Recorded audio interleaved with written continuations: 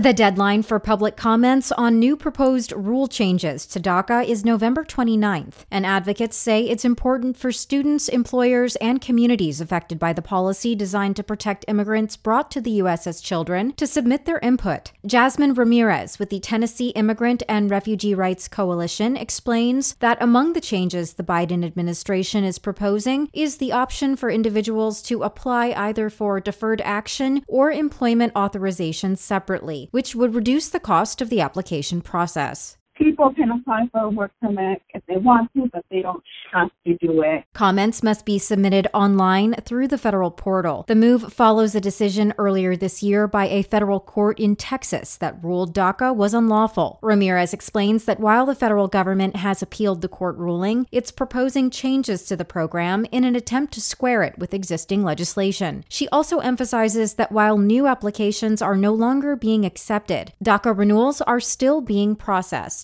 The new rule would clarify that deferred action granted under DACA would make a person, quote, lawfully present, but would not authorize them to stay in the U.S. indefinitely. Ramirez adds that while advocacy groups welcome the proposed changes, she believes they are only a stopgap solution. The only way that we are going to get a permanent solution without the fear or the constant battling back and forth in the court that the program will end will be through a pathway to citizenship. Over the past decade, more than 835,000 individuals who arrived in the U.S. as children have been granted DACA status. A 2020 poll found more than 70% of Americans support giving DACA recipients a pathway to citizenship. This is Nadia Ramlagan for Tennessee News Service. Find our 8 trust indicators to support transparency and accuracy at publicnewsservice.org.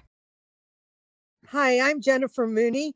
Welcome to what is our new Hope Interrupted podcast based on the work from our book, Hope Interrupted, that I co-authored with my good friend Byron McCauley.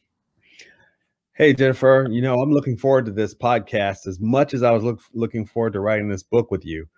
We hope to interview some high-impact folks as well as have a little fun. We're going to cover stories of hope. To learn more about our podcast and our book, please visit www.hopeinterrupted.com.